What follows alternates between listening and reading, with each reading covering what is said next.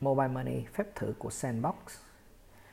Thủ tướng Chính phủ vừa ban hành quyết định phê duyệt triển khai thí điểm dùng tài khoản viễn thông thanh toán cho các hàng hóa dịch vụ có giá trị nhỏ Mobile Money trong vòng 2 năm.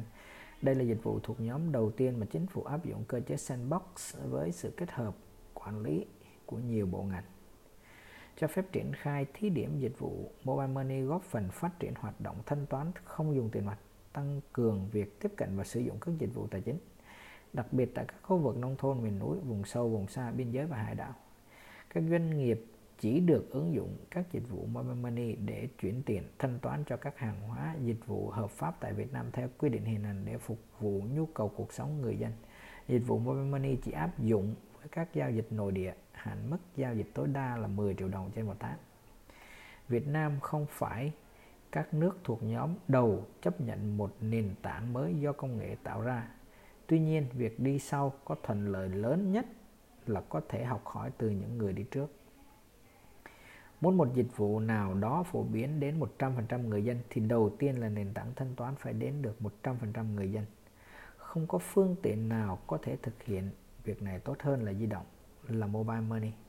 Ở Việt Nam, tỷ lệ người dùng thẻ tín dụng còn thấp nhưng mật độ thuê bao di động đã trên 100% từ nhiều năm nay. 99% giao dịch dưới 100.000 đồng là bằng tiền mặt. Mobile Money sẽ là giải pháp mạnh mẽ để thúc đẩy thanh toán không dùng tiền mặt. Câu chuyện ở đây là công nghệ có thể giúp giải quyết rất nhiều vấn đề của đất nước, nhưng chúng ta phải thay đổi, dám chấp nhận các mô hình mới.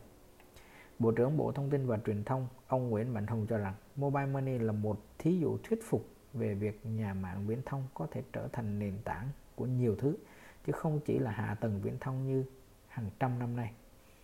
Chúng ta cũng sẽ kỳ vọng nhiều hơn nữa vào các nhà mạng trong việc tự chuyển mình để trở thành nền tảng của dữ liệu, của computing, của nội dung số, của xác thực số, của dịch vụ IT, của IoT.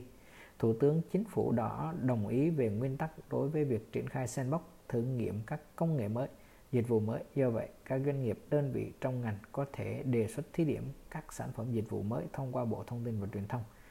Bộ có trách nhiệm đại diện cho các đơn vị đứng ra và làm việc với các bộ ngành có liên quan